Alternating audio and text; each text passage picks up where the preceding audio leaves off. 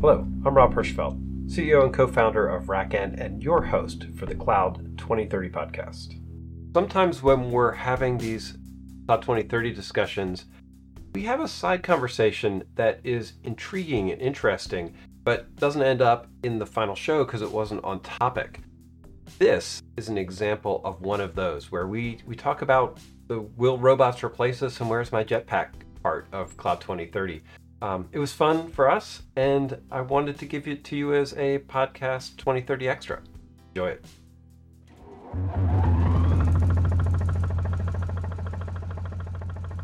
I have a fair number of days when I don't think that the next year or the next decade is going to be better than this one. Like that, part of the 2030 stuff is like, there's this meaningful chance that 10 years from now we won't be in a better position, or the majority, the vast majority of us won't be in a better position. Is that are you saying sort of the same thing? Can you define what better position is? What do you mean by that? That's a good question. Quality of life. A funny thing is, I think ability, quality of life, a confidence that you're going to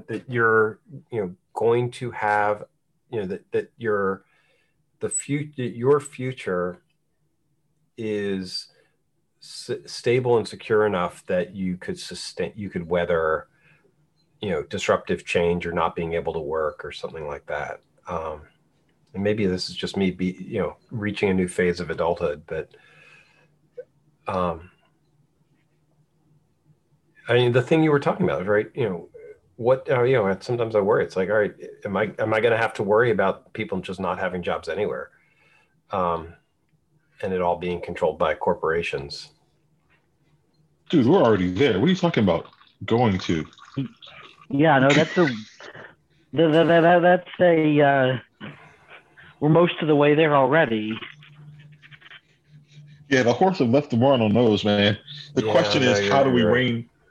I think I asked this question either on a Tuesday call or a Thursday call, and I think someone said, it might have been you, Rob, said that, we've already left the barn on that one. The question is, what do we do now? And I guess my thing is, yeah. You don't rein it in, but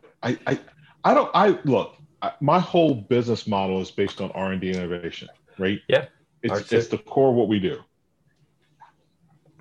So I know I contribute to this insanity that we are, whether it's AI, whether it's edge compute, whatever we're trying to do is to get more data so that we can drive better performance in what we deliver, right? Advanced technology to the point where we remove the bad driver using this metaphor, right? We remove the bad driver.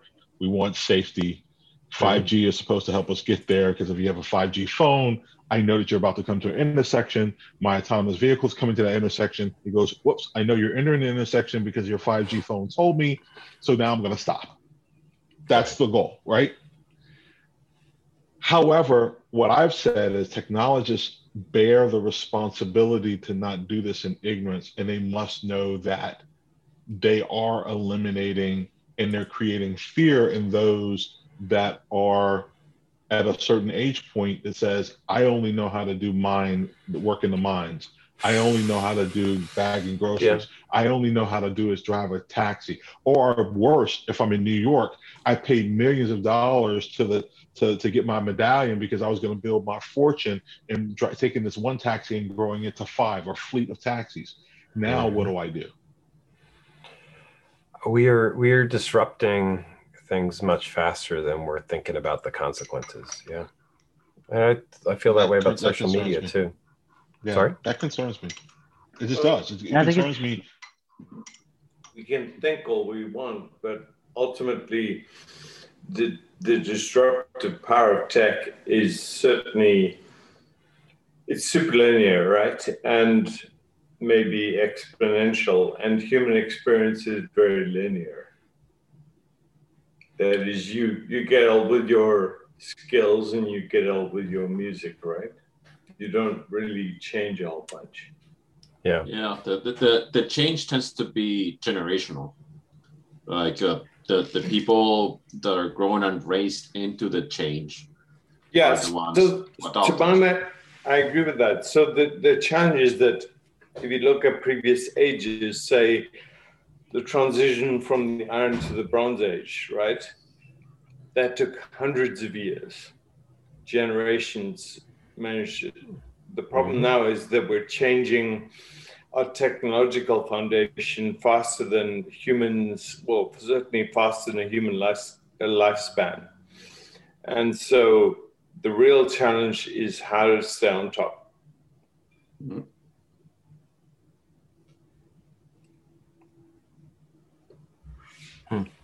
Yeah, I agree with that. Will you need to be, by the way, forget all your worries. Will you need to be a great swimmer? I mean, will you need to be a great swimmer because all the icebergs are melting, right?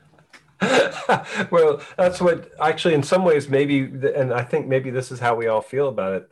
The answer is not to slow things down, but to make things, that we have challenges in front of us that are going to require the faster innovation that we're pulling together. So, I mean, this is like to Keith's comment for what we do. The automation that we're doing for infrastructure, humans aren't doing it. They can't do it. They can't keep up with it. It's not a human. We're not replacing a human process necessarily. Well, you're bringing greater efficiency to managing multiple environments and multiple servers, right? So think about this. Now we went from being able to produce or roll out servers in a fast, repeatable way to now we're basically managing multiple endpoints regardless of their location and their size, leveraging a push button automation tool. And then you bring self-healing, right? That the self fixes a node because the node went out of service. You run a playbook that executes that and does that for you. So now what I could do, I think about this team. The team I had at Verizon was able to manage the same footprint. It took 60 individuals in their standard operations deployment. It took eight of us to do it 24 hours a day, making changes during the middle of the day, zero downtime, zero interruption. So, but what you said, Keith, that is really important is that tech will continue to do cool tech things. What our responsibility is to bring the rest of humanity along with us. That's just we just have to do it. Otherwise, we're going to end up with more BS like whatever, Proud Boys and things, right? Here's me getting into politics. But, people who are left out tend to find other ways to voice their frustration. Yes. I do not want a French Revolution. I do not want my head in the guillotine. Yeah, I'm there. There's way too much. There's way too much comfort for a French Revolution, in my opinion. But I think it needs to be remembered, though. Like you mentioned comfort, but at the same time, I worry when it comes down to it. Yeah, to some level, you can keep people happy if you keep them with a big screen TV and unlimited cable. But at some point, humans are human, and part of that is for a lot of people, they enjoy driving. They get some meaning out of their job. They feel like they've accomplished something that they're not going to feel that same way if you just throw some money at them to make them happy. Right. And that really needs to be thought about is what humanity really is. Yep. And that's the difference also, the difference between working for sustenance and working for personal growth. We are relatively privileged that our line of work is largely the later. I mean, it covers the former, but we have a lot of mental leeway. A lot, yeah. Yeah, like if we were, how would it be like an assembly line worker or like a warehouse worker, that's horribly repetitive. It doesn't give you any personal growth. I mean, that's why it's being automated, because there is no mental work that needs to be done there. And I mean, it's really dragging the people who are working there down by not allowing them to expand themselves. There's something you said made me think about the Amazon. Like there's stuff about unionizing the Amazon warehouses in the press, and there's some conversations about the working conditions. And it's interesting that part of the working conditions in any of those circumstances are driven as much by the needs of the way the system is set up around that work.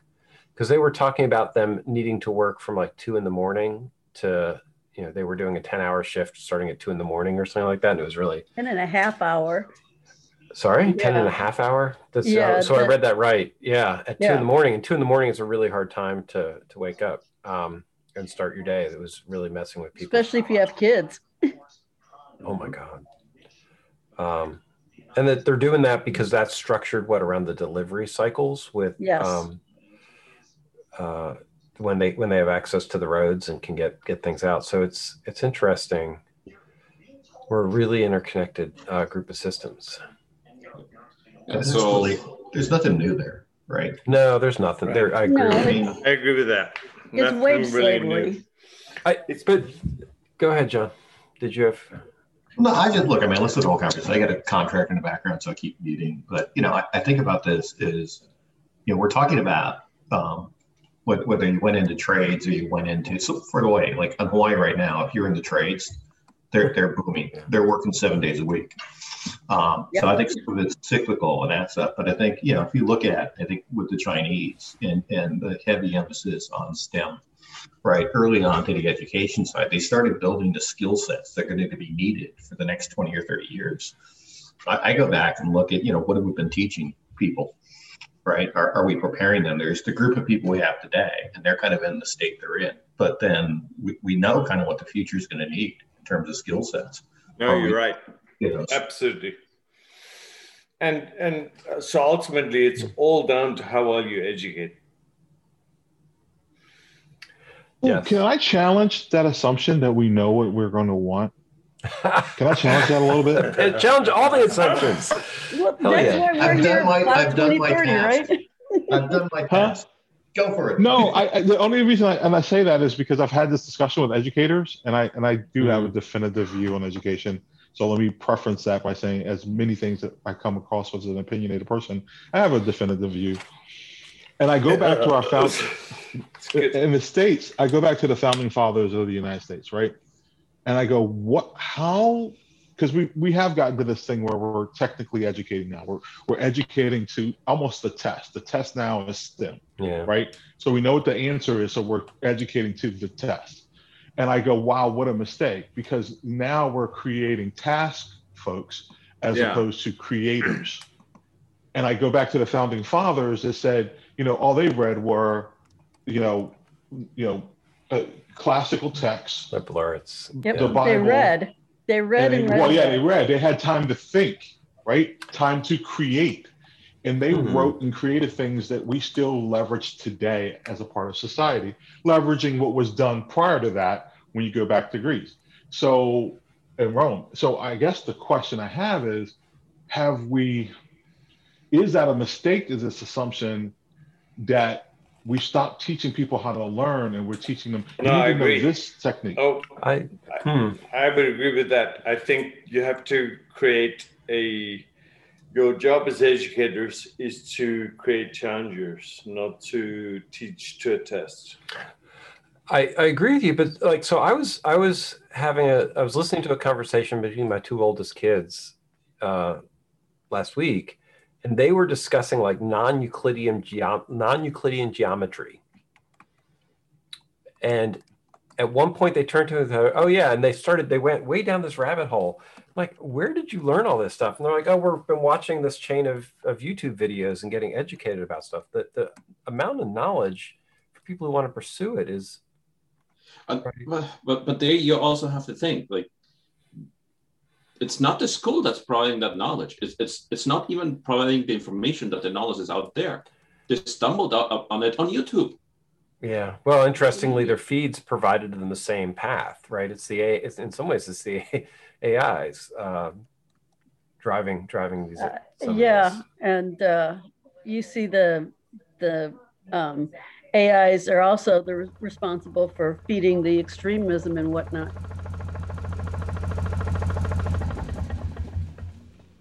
I hope you enjoyed this podcast extra. We have so much content, and we do try and pick and choose what's interesting for you. Let us know if this is fun and interesting. Give us a shout out. Tell us what you want to hear more of in the podcast. And of course, just come in. Join us at the 23rd.cloud. We want your voice in these recordings. Thank you for listening to the Cloud 2030 podcast. It is sponsored by RackN, where we are really working to build a community of people who are using and thinking about infrastructure differently. Because that's what RackN does. We write software that helps put operators back in control of distributed infrastructure, really thinking about how things should be run and building software that makes that possible. If this is interesting to you, please try out the software. We would love to get your opinion and hear how you think this could transform infrastructure more broadly, or just keep enjoying the podcast and coming to the discussions and laying out your thoughts and how you see the future unfolding. It's all part of building a better infrastructure operations community. Thank you.